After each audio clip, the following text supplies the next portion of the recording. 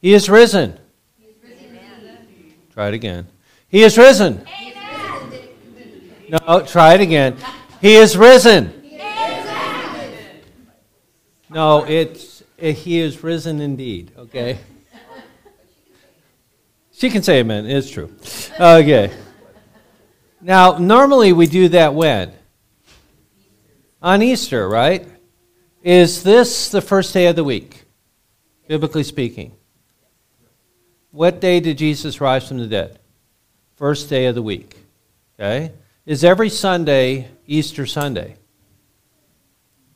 Do we celebrate the resurrection every Sunday? And the answer is yes. Okay, so it is appropriate. Anybody ever hear of Handel's Messiah? Do you know that was originally written for Easter, not Christmas? Normally you hear it played during Christmas season, but it actually was written for Easter to celebrate the resurrection. That's an interesting historical note. But we are focusing today on the coming of Jesus Christ as Lord. So actually for the next 3 Sundays, our theme will be that Jesus is King or Jesus is Lord. So if you want to put that in mind. And so when we come to the Gospel of Matthew, which is what we're going to be reading for our devotion, Matthew goes and establishes that Jesus is the Christ, the Lord, the King. And so he starts off by giving the genealogy of Jesus Christ. He's the son of David, the son of Abraham. Why? Because in order to be a legitimate king, you have to be of the right family.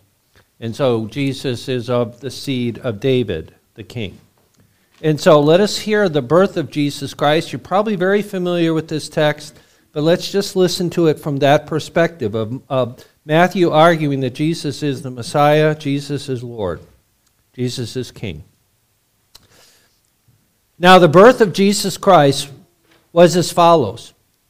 After his mother Mary was betrothed to Joseph, before they came together, she was found with child of the Holy Spirit. Then Joseph, her husband, being a just man and not wanting to make her a public example, was minded to put her away secretly.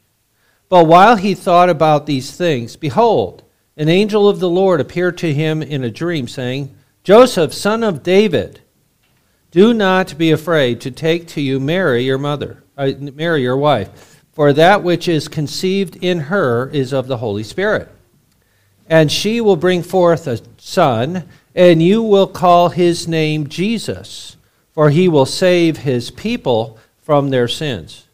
So all this was done that it might be fulfilled which was spoken by the Lord through the prophet, saying, Behold, a virgin shall be with child, and shall bear a son, and they shall call his name Emmanuel, which is translated, God with us. Then Joseph, being aroused from sleep, did as the angel of the Lord commanded him, and took to him his wife, and did not know her till she brought forth her firstborn son, and he called his name Jesus. Let's take a moment in preparation to worship our Lord Jesus Christ, God the Father, God the Holy Spirit, the triune God. So let's take a moment in silent meditation and preparation.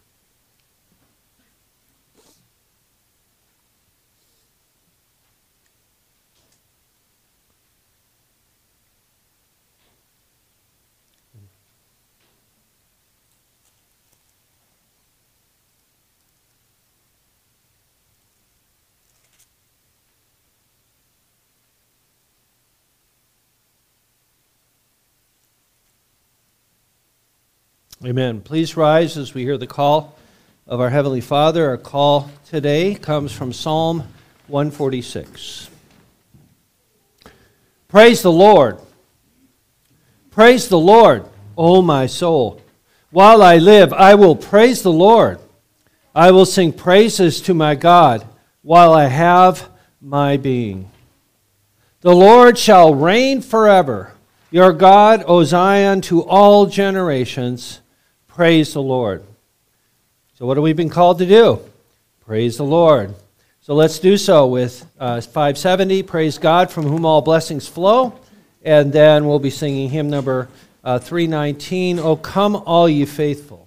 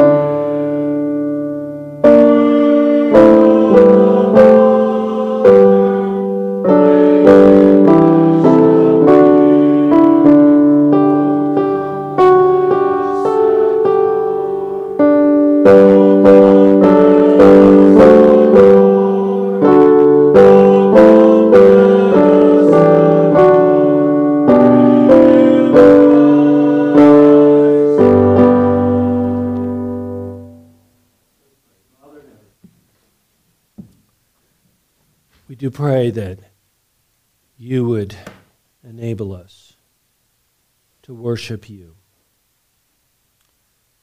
to acknowledge you as you truly are, Lord, King, King of kings, Lord of lords, sovereign over all things, Creator, Sustainer, Redeemer, and Judge.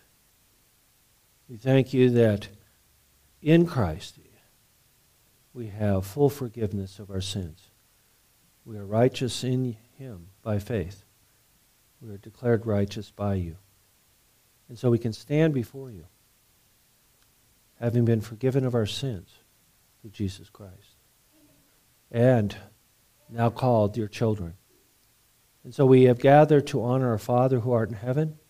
We've gathered to honor our Lord Jesus Christ. We have gathered to honor the Holy Spirit, you who are here amongst us. Guide and direct the preaching, teaching of your word, and all that we do this day. For this is the day that you have made. We will rejoice and be glad in it, and more importantly, be glad in you. And so enable us, O Lord, to honor our Father who art in heaven. We pray in Jesus' name. Amen. Please be seated. Sorry. We are called to confess our sin this morning, and we'll do that with a responsive reading found in your bulletin.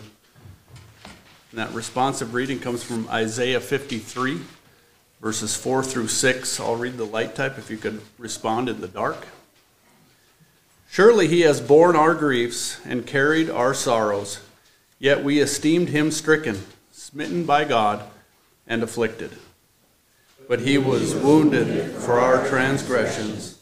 He was bruised for our iniquities. The chastisement for our peace was upon him, and by his stripes we are healed. All we like sheep have gone astray. We have turned every one to his own way. And the Lord has laid on him the iniquity of us all. Amen.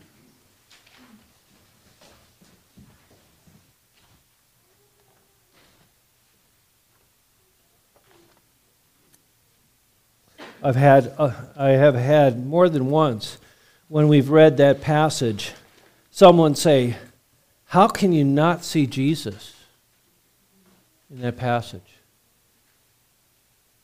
How is it that the Jews can read Isaiah 53 and not see Jesus Christ? Well, we need to have our eyes opened. We need to have our heart opened to be able to hear properly. So let us pray, confessing our sins and looking to the one who does heart surgery, spiritual heart surgery. Father in heaven, we do come before you, and we hear this statements about our transgressions, our iniquities, the necessity of dealing with our peace as we are at war with you, or we are separated you. Sin separates us from you. Our need to be healed. Our iniquity to be purged. You are a holy God, and you must punish sin. And we sin, deserve punishment. You require perfect obedience for all your creatures.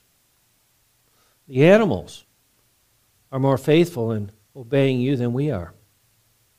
The sun and the moon and the stars move through the heavens in obedience to your command. All things work together according to your sovereign hand. And yet we are guilty of evil. We are guilty of violating, warring against, rebelling against the King of Kings and the Lord of Lords. We are guilty before you, apart from Christ. And even in Christ we sin. And we need to look to our Savior. So we do so. We don't hide, dismiss, minimize, blame shift, play the victim. We are guilty before God. We have offended you. We have broken your law. We have done that which is evil in your sight. We want to acknowledge that. We want to turn from it. We hate it because it is displeasing to you. We hate our sin. We love our Savior. Thank you, Lord Jesus, for your love to us. While we were yet sinners, you died. You who are righteous, and you desire to cleanse us. And so we do confess our sins. We turn from them. Grant us the ability to turn from them always more and more. Grant unto us also the joy of Christ, the joy in Christ. Cause us to take delight in living for you, doing what is pleasing in your sight. We thank you that we can do so through the work of the Spirit, applying the work of Christ. Our forgiveness is complete. Your death, Jesus, on the cross as you died, you said, it is finished. The debt is paid. We thank you for that. And so, Lord, by faith, strengthen us to enable us to understand that, accept it, rejoice in it, that we are accepted in the Beloved. We are righteous in Christ before God and an heir of eternal life. And so we pray that you'd open our lips that we may show forth your praise for your forgiveness and love. In Jesus' name, amen. So let us turn to hymn number 450. Jesus, who loves us more than anyone, more than anything. Jesus, lover of my soul. 450. Let's stand and sing praise to God.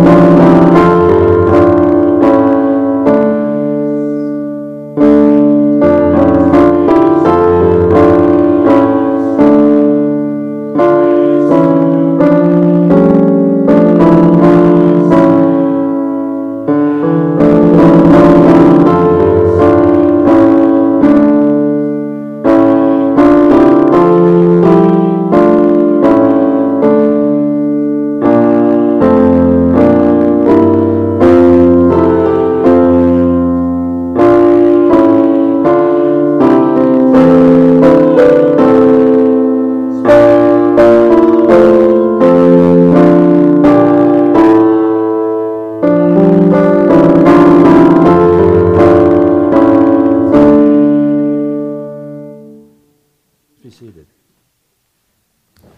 And if you'll keep that book in your hand and turn with me now to page 853. We have completed our study in the Canons of Dort, and we are now coming to the end of the year. And normally we confess the Apostles' Creed or the Nicene Creed. Usually we don't confess the Athanasian Creed. I wonder why. The answer is it's pretty long. So since we have completed our Canons of Dort, let's go ahead and listen to it. Now remember, in the Athanasian Creed, a lot of what has been going on before this was written was a lot of error. There was a lot of attempt to try to understand what the Bible says about the triune God and the person of Christ as both God and man. And so there was a lot of errors. A lot of errors went from one extreme to the other, back and forth. And so this is now an attempt to say, well, this is what the Bible says about God, and this is what the Bible says about Christ. And so it's very thorough, let's say it that way. And so let us together read. It's on page 853 and 854. Let us together confess our triune God. And by the way, the word Catholic means universal, the universal body of Christ. Let's all read together. Whoever desires to be saved should above all hold to the Catholic faith. Anyone who does not keep it whole and unbroken will doubtless perish eternally. Now this is the Catholic faith, that we worship one God in Trinity, and the Trinity in unity, neither confounding their persons, nor dividing the essence. For the person of the Father is a distinct person, the person of the Son is another, and that of the Holy Spirit still another. But the divinity of the Father, Son, and Holy Spirit is one, the glory equal, the majesty co-eternal. Such as the Father is, such is the Son, and such is the Holy Spirit. The Father is uncreated, the Son is uncreated, and the Holy Spirit is uncreated. The Father is immeasurable, the Son is immeasurable, and the Holy Spirit is immeasurable. The Father is eternal, the Son is eternal, the Holy Spirit is eternal. And yet there are three eternal beings. There is but one eternal being. So too, there are not three uncreated or immeasurable beings. There is but one uncreated and immeasurable being. Similarly, the Father is almighty, the Son is almighty, the Holy Spirit is almighty. Yet there are not three almighty beings, but there's only one almighty being. Thus the Father is God, the Son is God, the Holy Spirit is God. Yet there are not three gods, but there's one God. Thus the Father is Lord, the Son is Lord, the Holy Spirit is Lord. Yet there are not three Lords, but there is but one Lord. Just as Christian truth compels us to confess each person individually as both God and Lord, so Catholic religion forbids us to say that there are three gods or lords. The Father was neither made or created nor begotten from anyone. The Son was neither made nor created. He was begotten from the Father alone. The Holy Spirit was neither made nor created nor begotten. He proceeds from the Father and the Son. Accordingly, there is one Father, not three fathers. There is one Son, not three sons. There is one Holy Spirit, not three Holy Spirits. None in Trinity is before or after. None is greater or smaller. In their entirety, the three persons are co-eternal and co-equal with each other. So in everything, as it was said earlier, the unity in Trinity and the Trinity in unity is to be worshipped. Anyone then who desires to be saved should think thus about the Trinity. But it is necessary for our salvation that one also believe in the incarnation of our Lord Jesus Christ faithfully. Now this is the true faith, that we believe and confess that our Lord Jesus Christ, God's Son, is both God and man equally. He is God from the essence of the Father, begotten before time, and he is man from the essence of his mother, born in time. Completely God, completely man, with a rational soul and human flesh, equal to the Father as regards divinity, less than the Father with regard to his humanity. Although he is God and man, yet Christ is not two, but one. He is one, however, not by his divinity being turned into flesh, but by God's taking humanity to himself. He is one, certainly not by the blending of their essence, but by the unity of his person. For just as one man is both rational soul and flesh, so too the one Christ is both God and man. He descended to hell. He rose again the third day. He ascended to heaven. He is seated at the Father's right hand. From there he will come to judge the living and the dead. At his coming, all people will arise bodily and give an account of their own deeds. Those who have done good will enter eternal life, and those who have done evil will enter eternal fire. This is the Catholic faith, that no one can be saved without believing it firmly and faithfully. So, is that saying that we're saved by our works? No. Are your works perfect before God? Have you all your life lived perfectly before God, obeyed him completely and perfectly? Is that what God requires of you? Does God require perfect obedience from the heart every moment of your existence? How'd you do? How are you doing? So then how can you stand before God? If he requires perfection and we're not perfect, yes? Through Jesus. Did he fulfill all righteousness? Is Jesus perfect man? Is his works perfect before God? Is that the only works acceptable before God? So when we go to the book of Revelation, the books are open. We're judged according to our works. But there's another book. What is that book? The book of, and whose name is written in the book of life, are in Christ, are saved. So are you trusting in yourself, or are you trusting in Christ alone for salvation? It's in Jesus, the God-man. Did you notice all these different things that were said? Do you know why it was so thorough? It's because of the errors. People said there are three gods, or there are three spirits, or there are three fathers, or there's one, and so on. There's a lot of errors. 300 years of wrestling. This is the fruit of it. Trying to understand and accept what the Bible says, or better yet, what God says about himself. And so we believe what God says. Amen? Amen. In preparation for the sermon this morning, if you will turn in your hymnals, we're focusing on Psalm 90 today. And so we happen to have a Psalter that has Psalm 90 in it, a couple of versions of it. We're going to be singing Psalm 90A. Lord, you have been our dwelling place through all the ages. So let's stand and let's sing 90A.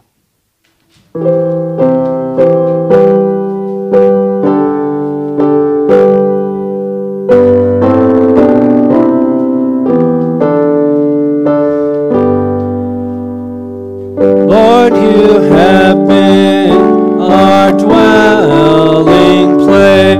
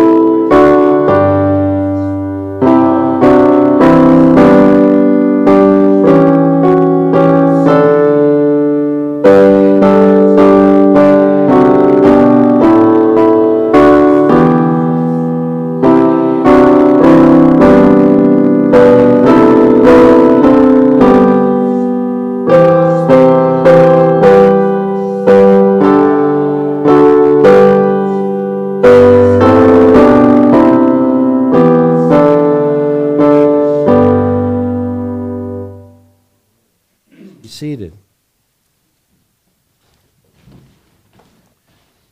You'll turn in your Bibles to that psalm.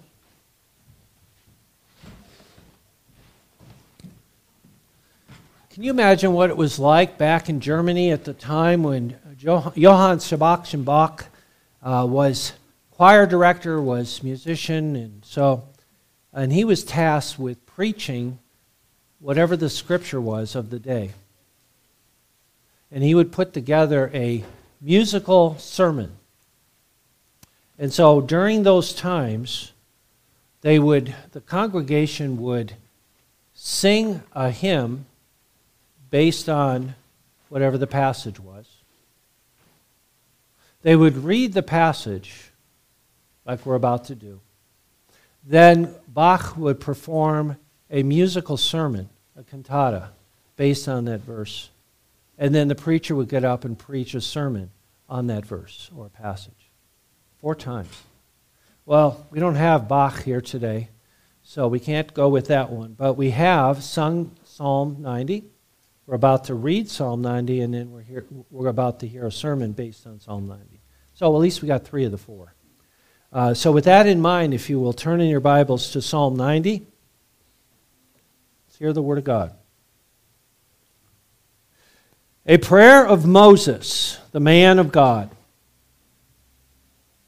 Lord, you have been our dwelling place in all generations.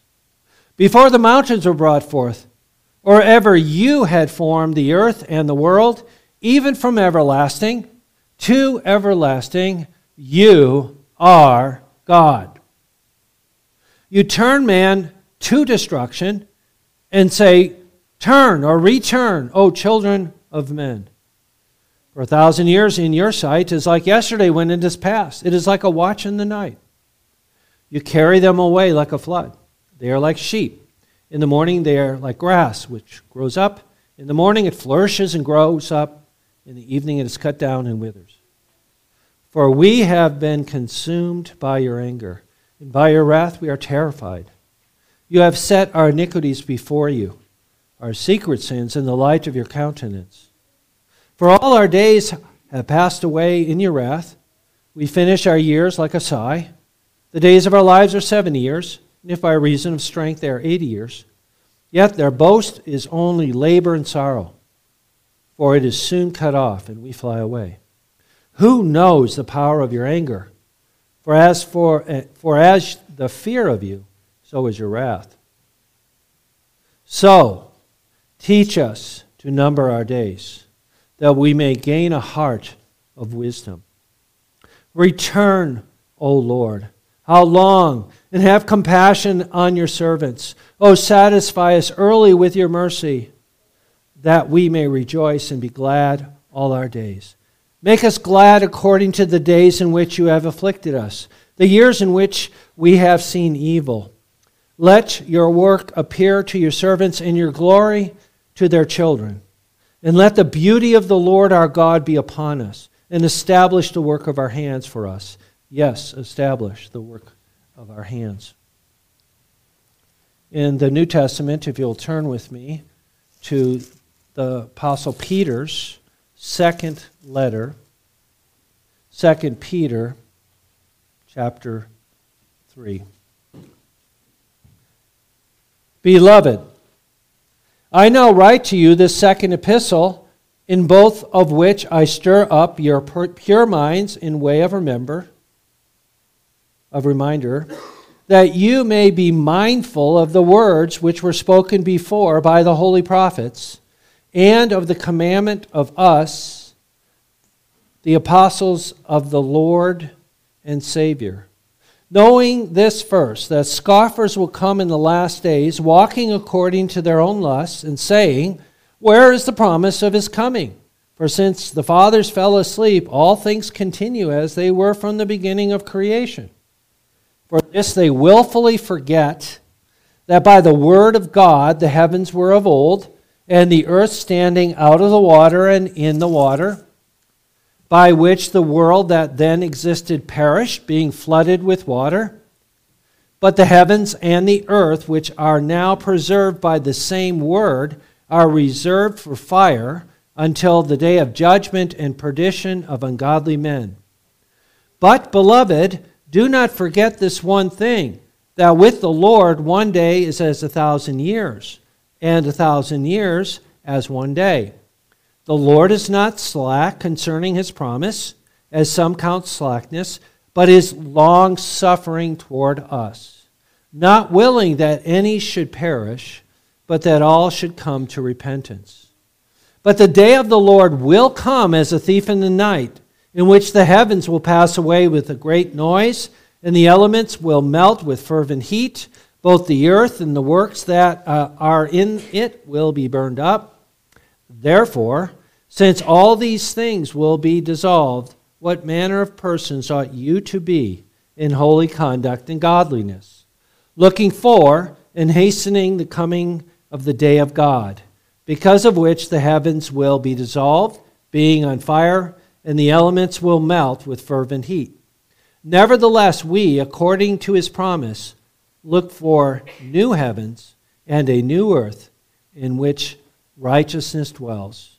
Therefore, beloved, looking forward to these things, be diligent to be found by him in peace, without spot and blameless.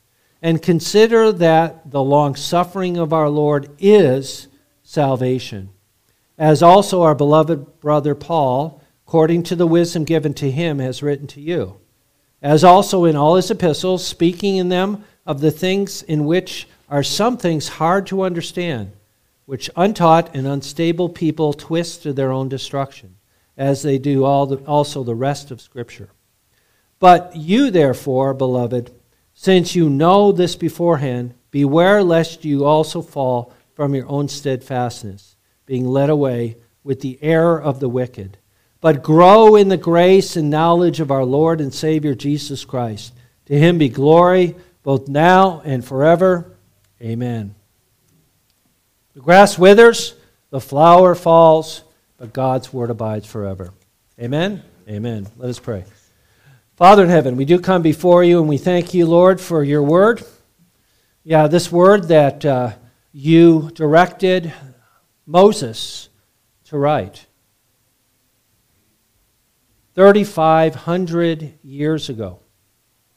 And yet it is important, it is apropos, it is essential for us, for our life. And so we pray that you would grant unto us the ability to enter the time of Moses, yes, but also the time of the completion of the Psalters, the Psalms, as your people were struggling in the post-exilic time, trying to understand, where's the king? Where's the king of David, the son of David, sitting on the throne? Enable us, O Lord, to see that and then apply it to us today. We ask this now in Jesus' name. Amen.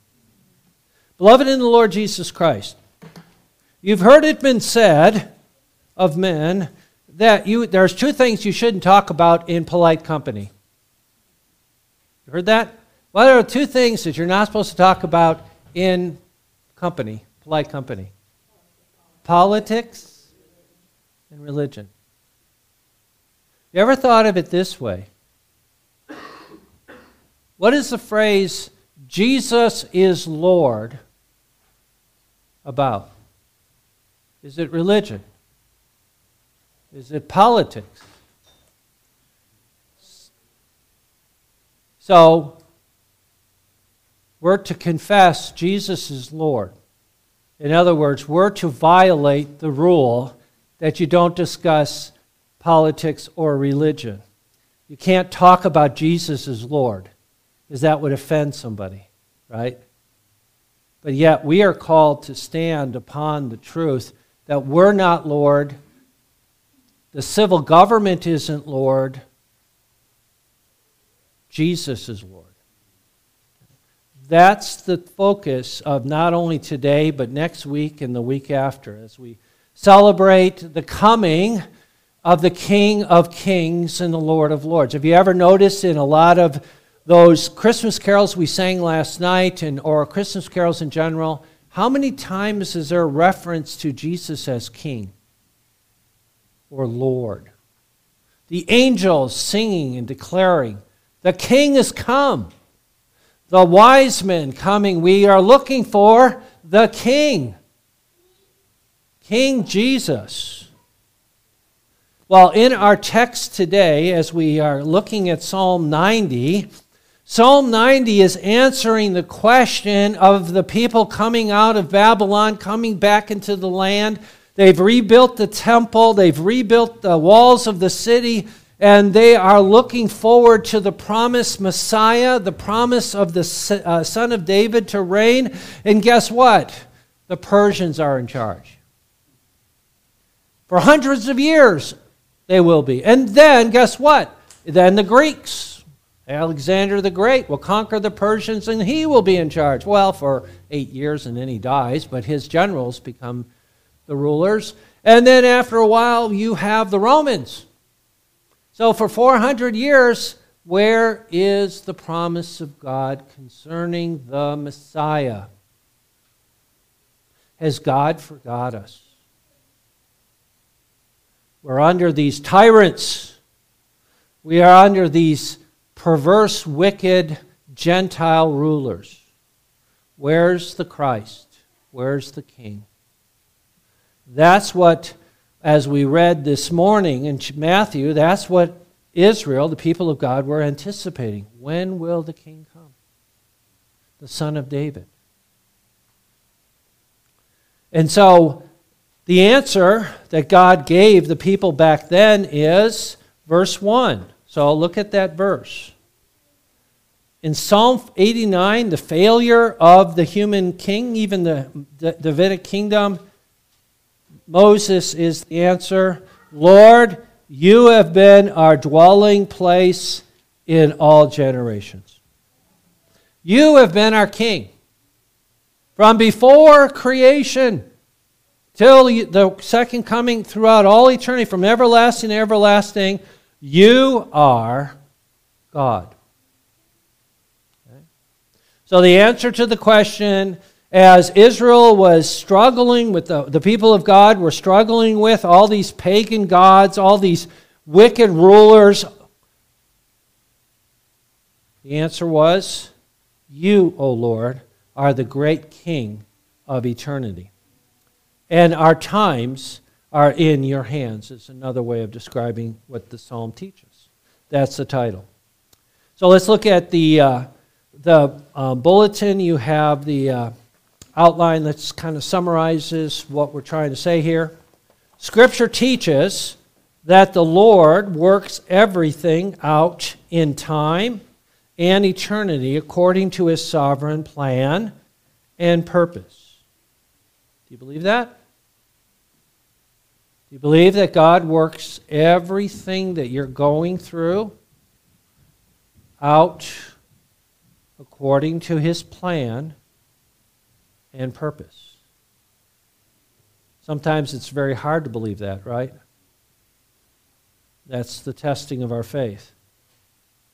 At the same time, we struggle to understand how this is true in light of the confusing and even evil events that occur every day. I've heard it been said, if Jesus is on the throne, why is there war in Israel and Gaza? Why is there war in Ukraine? Why is there famines? Why are there earthquakes? Why is there riots? Why is there all this? It sure doesn't look to me like Jesus is in charge here, at least the Jesus I know of from the Bible. We struggle, don't we, to try to connect those.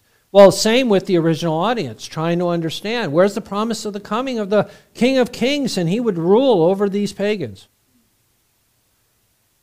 It is only by reorienting our minds according to the truth of God's Word that we can find comfort and the answers to our questions. And the key to this psalm is verse 12. I tried to emphasize it when I read it. I'll read it again. So teach us to number our days, that we may gain a heart of wisdom. Or as Paul says to Timothy, that the Scriptures would make us wise unto salvation.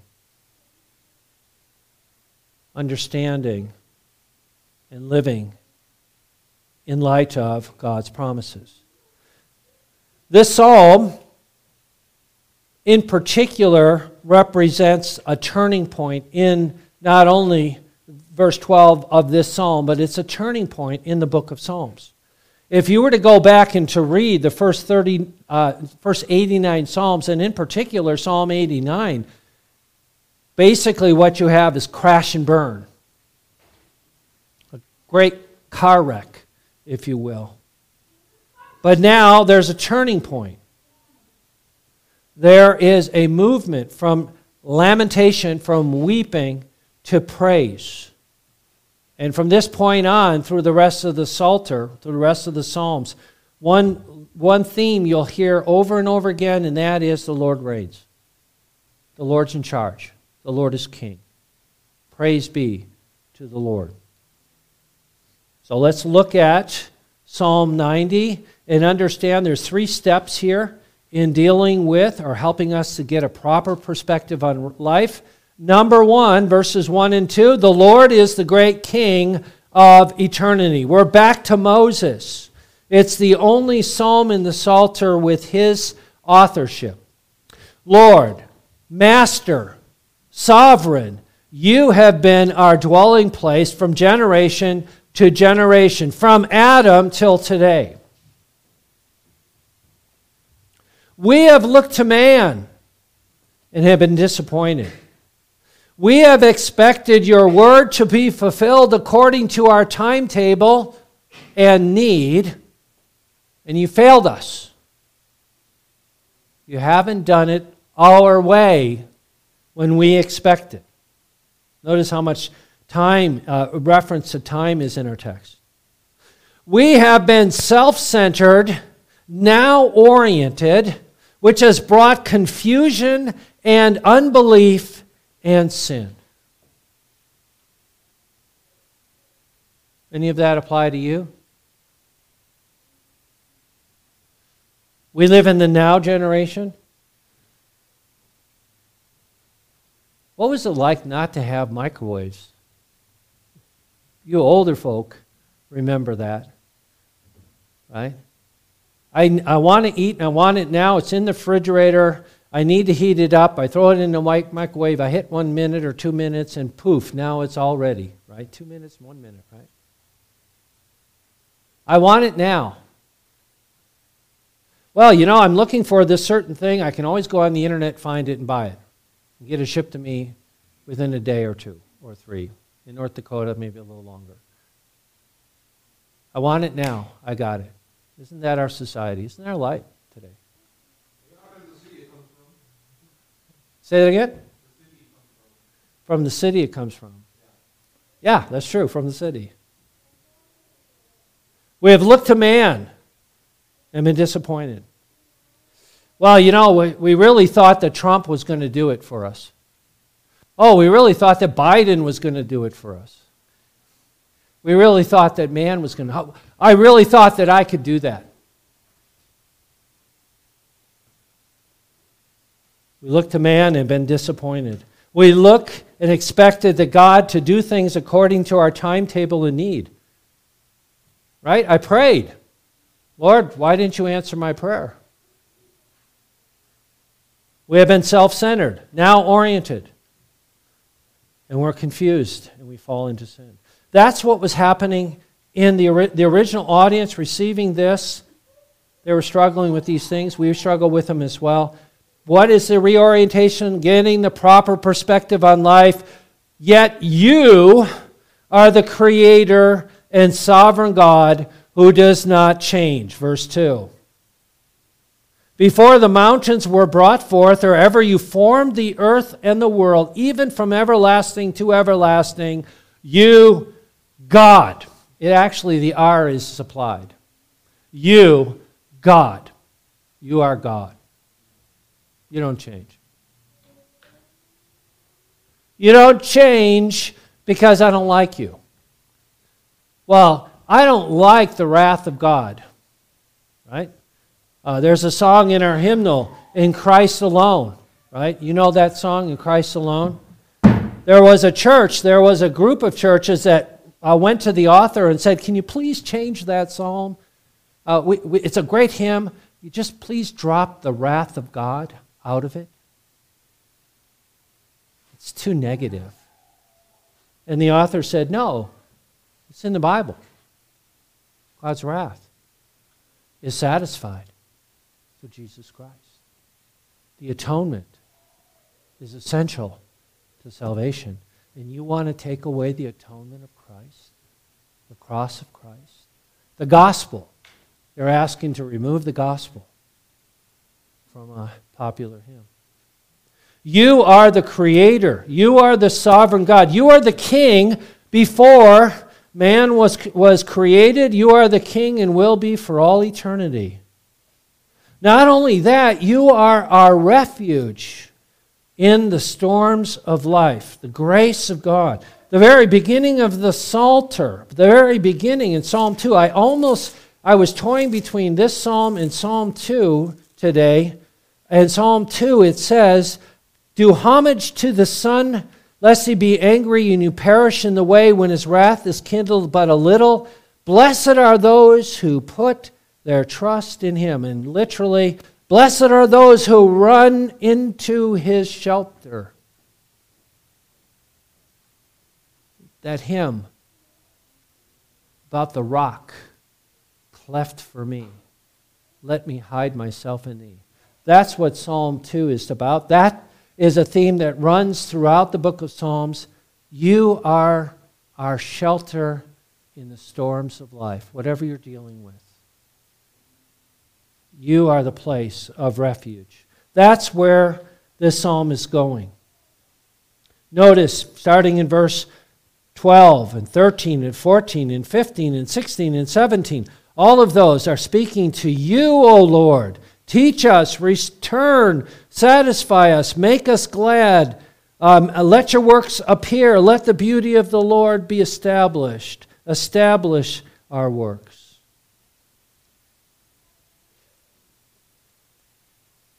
Notice, you are a person, not a place.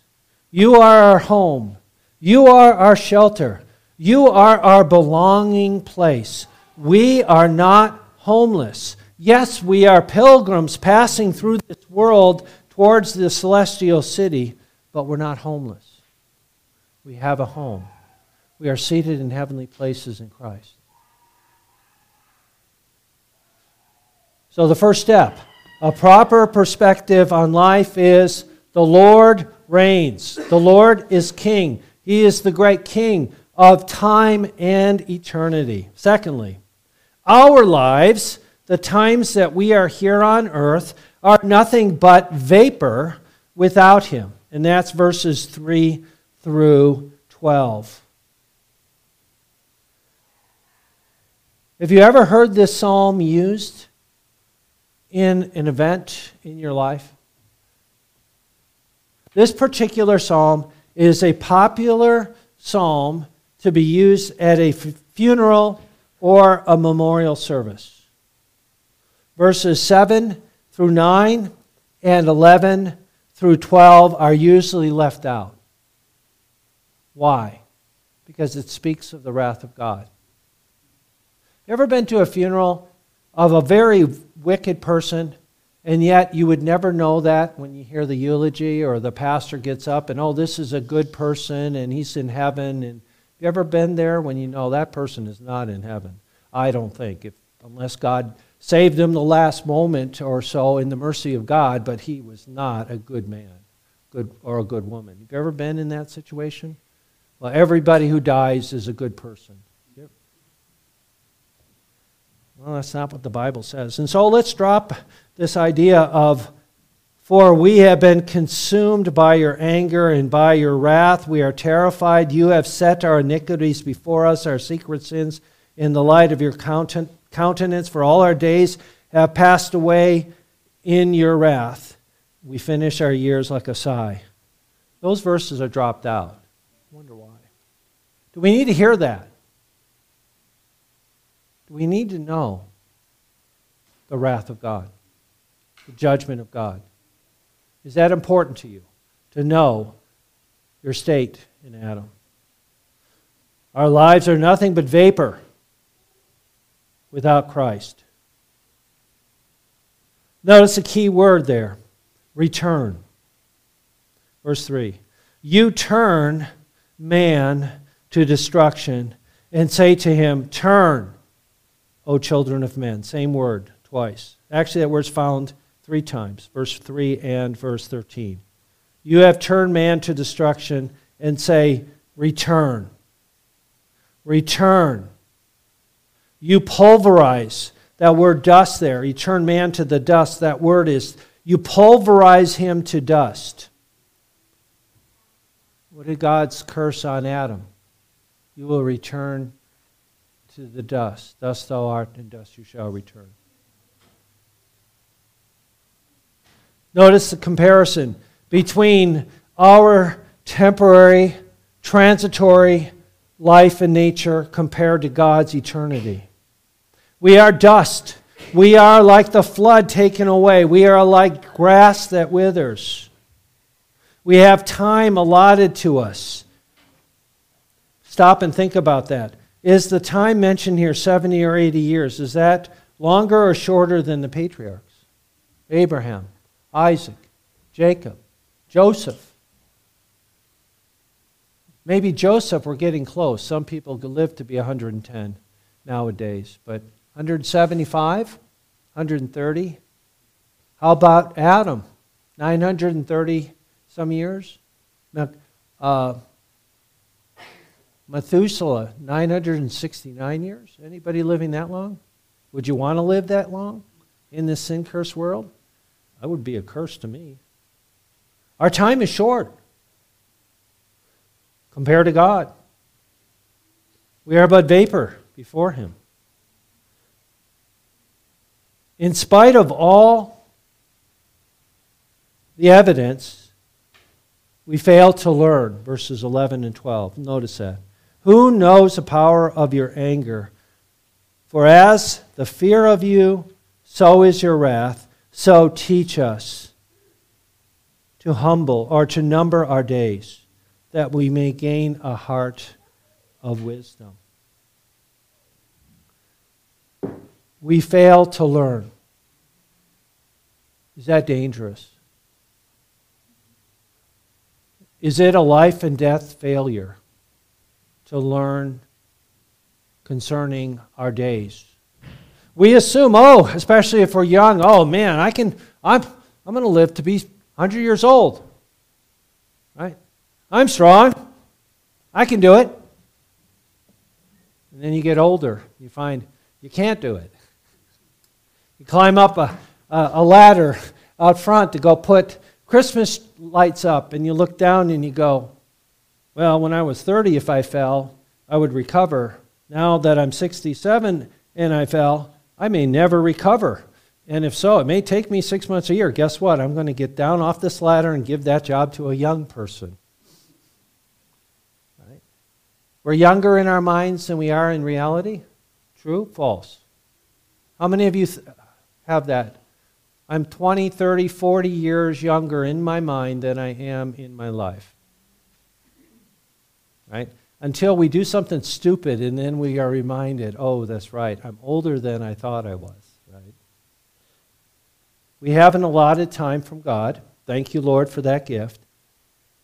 But what is the purpose? To learn. Teach us. What is it that He wants us to learn? Number one, our life is a divine gift, a purpose. We are called to toil. For Adam, mentioned in pain, is work hard. Does every job have its benefits and burdens? Its pain and suffering as well as its benefits in this life. What's really fascinating in this passage is when it talks about God bringing forth the mountains, or even before you formed the earth and the world, the words there are the terms used of a woman giving birth to a child in sorrow and pain. Interesting. Still processing that. Why did He use those words? He spoke and it was. Maybe it's to relate to us in our struggles.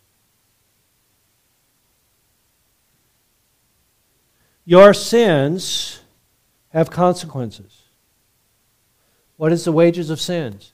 Kids, I want a kid to answer this one. What is the wages of sin? Do you know? Very good. The wages of sin is? Let's all say it. The wages of sin is? Separation from God. Have you sinned? Is anybody here without sin? Please raise your hand so we can talk to you. Okay, we'll talk later. The wages of sin is death. But the gift of God is eternal life through Jesus Christ our Lord. We need to be taught. We need to embrace. We need to understand we are in need of the grace of God. The wisdom of salvation. Number 2, step 1, a proper perspective on life. Point 1. Point 2, reality check. Reality check. We live in a sin-cursed world. We have sin in our members. We're battling the world, the flesh, the devil. Our time here is temporary. We live in a society that avoids the thought of death. But yet we will all die, the Bible says. So how do we live our life? We live our life in the light of the King of eternity. Verse 13. Return, O Lord, how long? And have compassion on your servants. Or the verse before, teach us to number our days. This is a season of celebration. This is a season of gift giving. This is a season to make money. Right? But is that the reason for the season? And the answer is no. What's the reason for the season? Why do we call it Christmas? Scratch the mass part. Christ. Right? Living light in the light of the King. Christ has come. Hallelujah.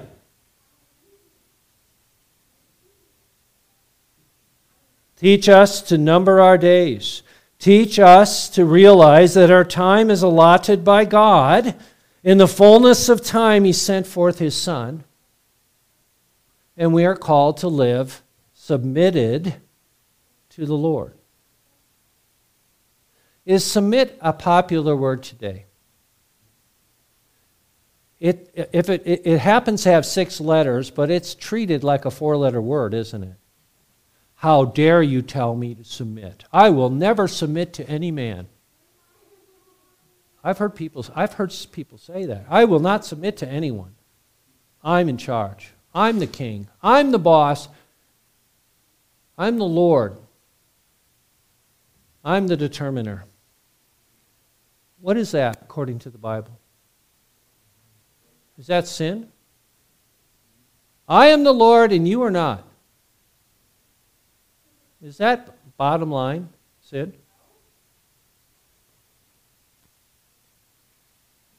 Jesus is Lord.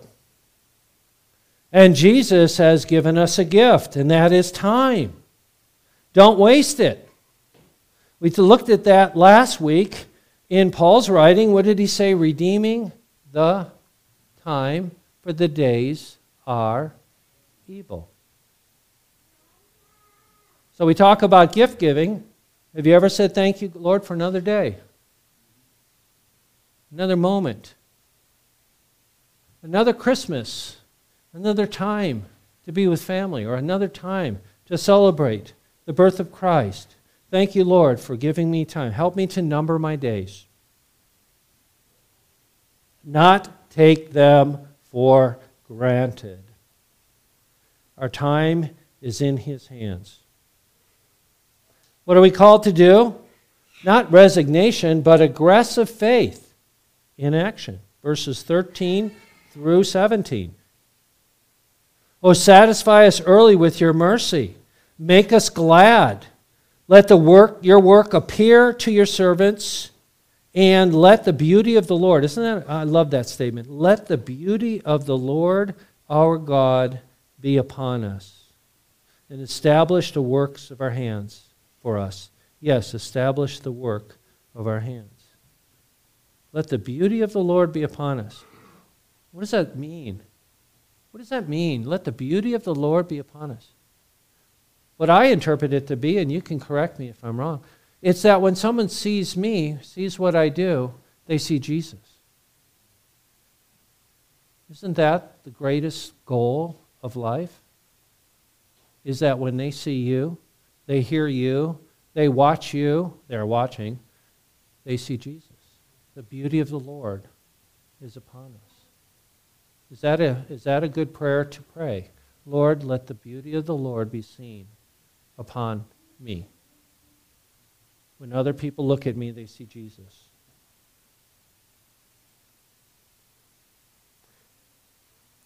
Make us to rejoice in the pain and toil we face, because our faith is being stretched. Make us to be aware of what you are doing in the world. I may not understand why you're doing what you're doing, but make me aware that when something happens bad at work, something happens bad at home, with a neighbor, at the grocery store, driving, whatever, that you're in charge.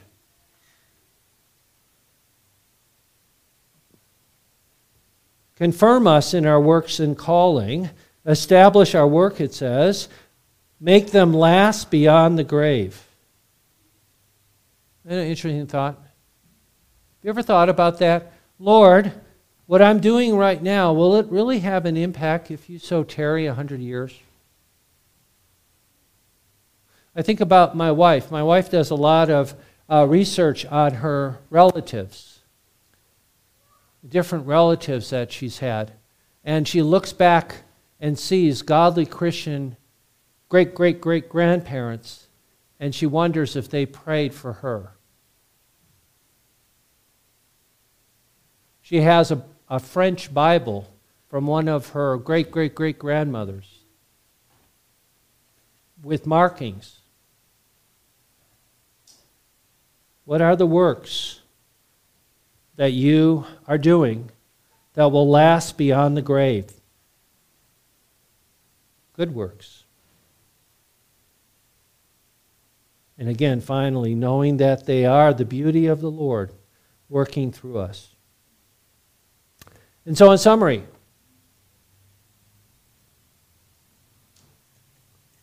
number one, Jesus is the only sure refuge in life and in death.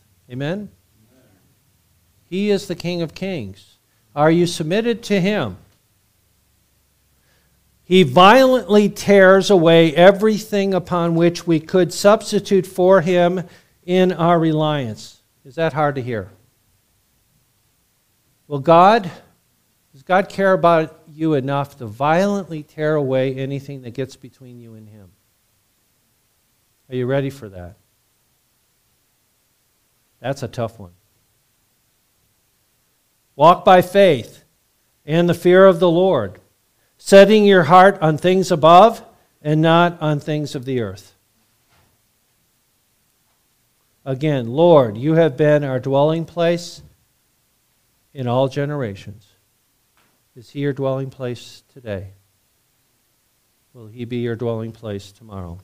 Shall we pray? Father in heaven, we thank you for showing forth not only through your word, but also in the person of Jesus Christ, that in the fullness of time, He came. And He had to deal with the rebellion of sin and sin of mankind, and our sin. He had to perish because we deserved to perish. But yet He rose again. He is risen indeed. And so we thank you, Lord Jesus, that you are ascended into heaven and you rule. And you call us to submit to you, to bow the knee, to acknowledge and confess that Jesus is Lord to the glory of God the Father. And so we pray not only at this time, but also the rest of the day and tomorrow and this week, that our lives would show forth your praise and submission to your authority. For you are the Lord and we are not. We pray this in Jesus' name. Amen. Let's respond to God's word by giving of His tithes and our offerings.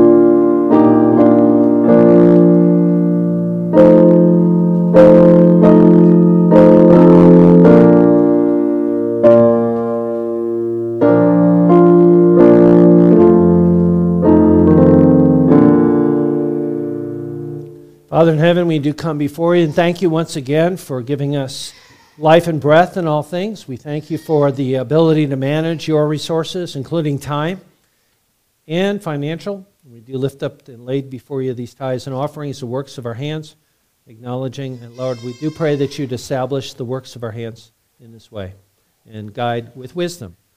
Teach us the wisdom that is necessary to properly manage these resources and the rest that you have left in our hands. All that we have are for your glory and our good. And so we ask, O Lord, for your blessing. We also again pray as the people of God, asking for the needs that we have, our daily bread, our relationships with one another, our battle against the world, the flesh, and the devil, all the difficulties that we face in life. We look to you as our Heavenly Father, the one who protects us, the one who provides for us, the one who has given us our Lord Jesus. We thank you, Lord Jesus, that you are the King and you reign from heaven now over us and over all things. We thank you for sending the Holy Spirit, who is applying the work of Christ, who is hearing and answering and taking our prayers to the Father. We do pray, triune God, that you would provide for us our daily bread, you would provide for us. There are needs that are listed in the bulletin. We ask, O Lord, for especially those who are facing serious, even life and death situations. We think of Ethel, and we ask, O Lord, for your mercy and healing for her. We think of those who are struggling with serious, debilitating sicknesses. We think of the stroke that Reverend Lastly is recovering from. We think of Brother Hank Bowen and the degrading of his back and an inability to walk and in great pain. We pray, O Lord, for others that we know of that are battling things like cancer. We pray that, Lord, in their time of trial and suffering and pain, O Lord, be a great physician and be their comfort. We pray, O Lord, for this world. We pray for the war that is going on both physically and also spiritually. We pray, O Lord, for mercy. We pray for salvation. We lay before you our own personal cares and concerns. We do also lift up to you the Shimitz family as they are traveling back from Poland. We thank you again for answered prayer concerning getting Mela's visa and the adoption being completed. And now we pray for that family as they come back together. We pray for the boys who have been away from their parents now for a number of weeks. We pray for unity and peace. We ask for your blessing in order to be a blessing, and we pray the prayer that you taught your disciples to pray, saying, Our Father, who art in heaven, hallowed be thy name. Thy kingdom come. Thy will be done on earth as it is in heaven. Give us this day our daily bread, and forgive us our debts as we forgive our debtors. And lead us not into temptation, but deliver us from evil. For thine is the kingdom, and the power, and the glory forever. Amen. Amen. Let us sing. Let's join the angels as they sing. I have been accused, yesterday I was accused of this being my favorite Christmas carol, and the answer is, guilty as charged. Hymn number 311, Hark the Herald Angels Sing.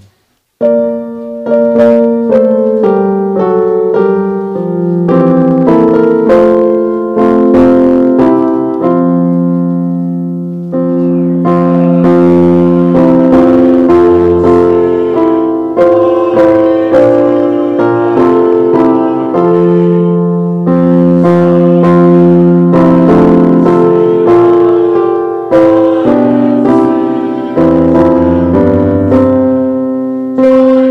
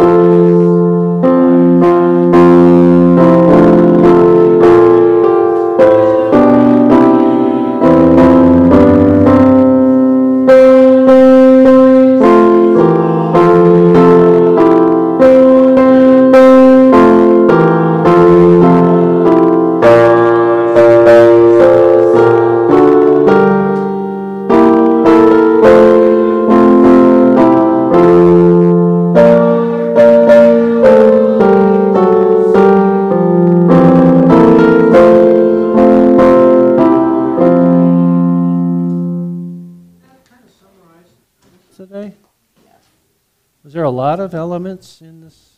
So actually, I just preached this hymn today. Receive now God's blessing and benediction. The Lord bless you and keep you. The Lord cause his face to shine when he looks at you, upon you. The Lord lift up his countenance and give you his shalom. In the name of the Father, Son, and Holy Spirit. Amen.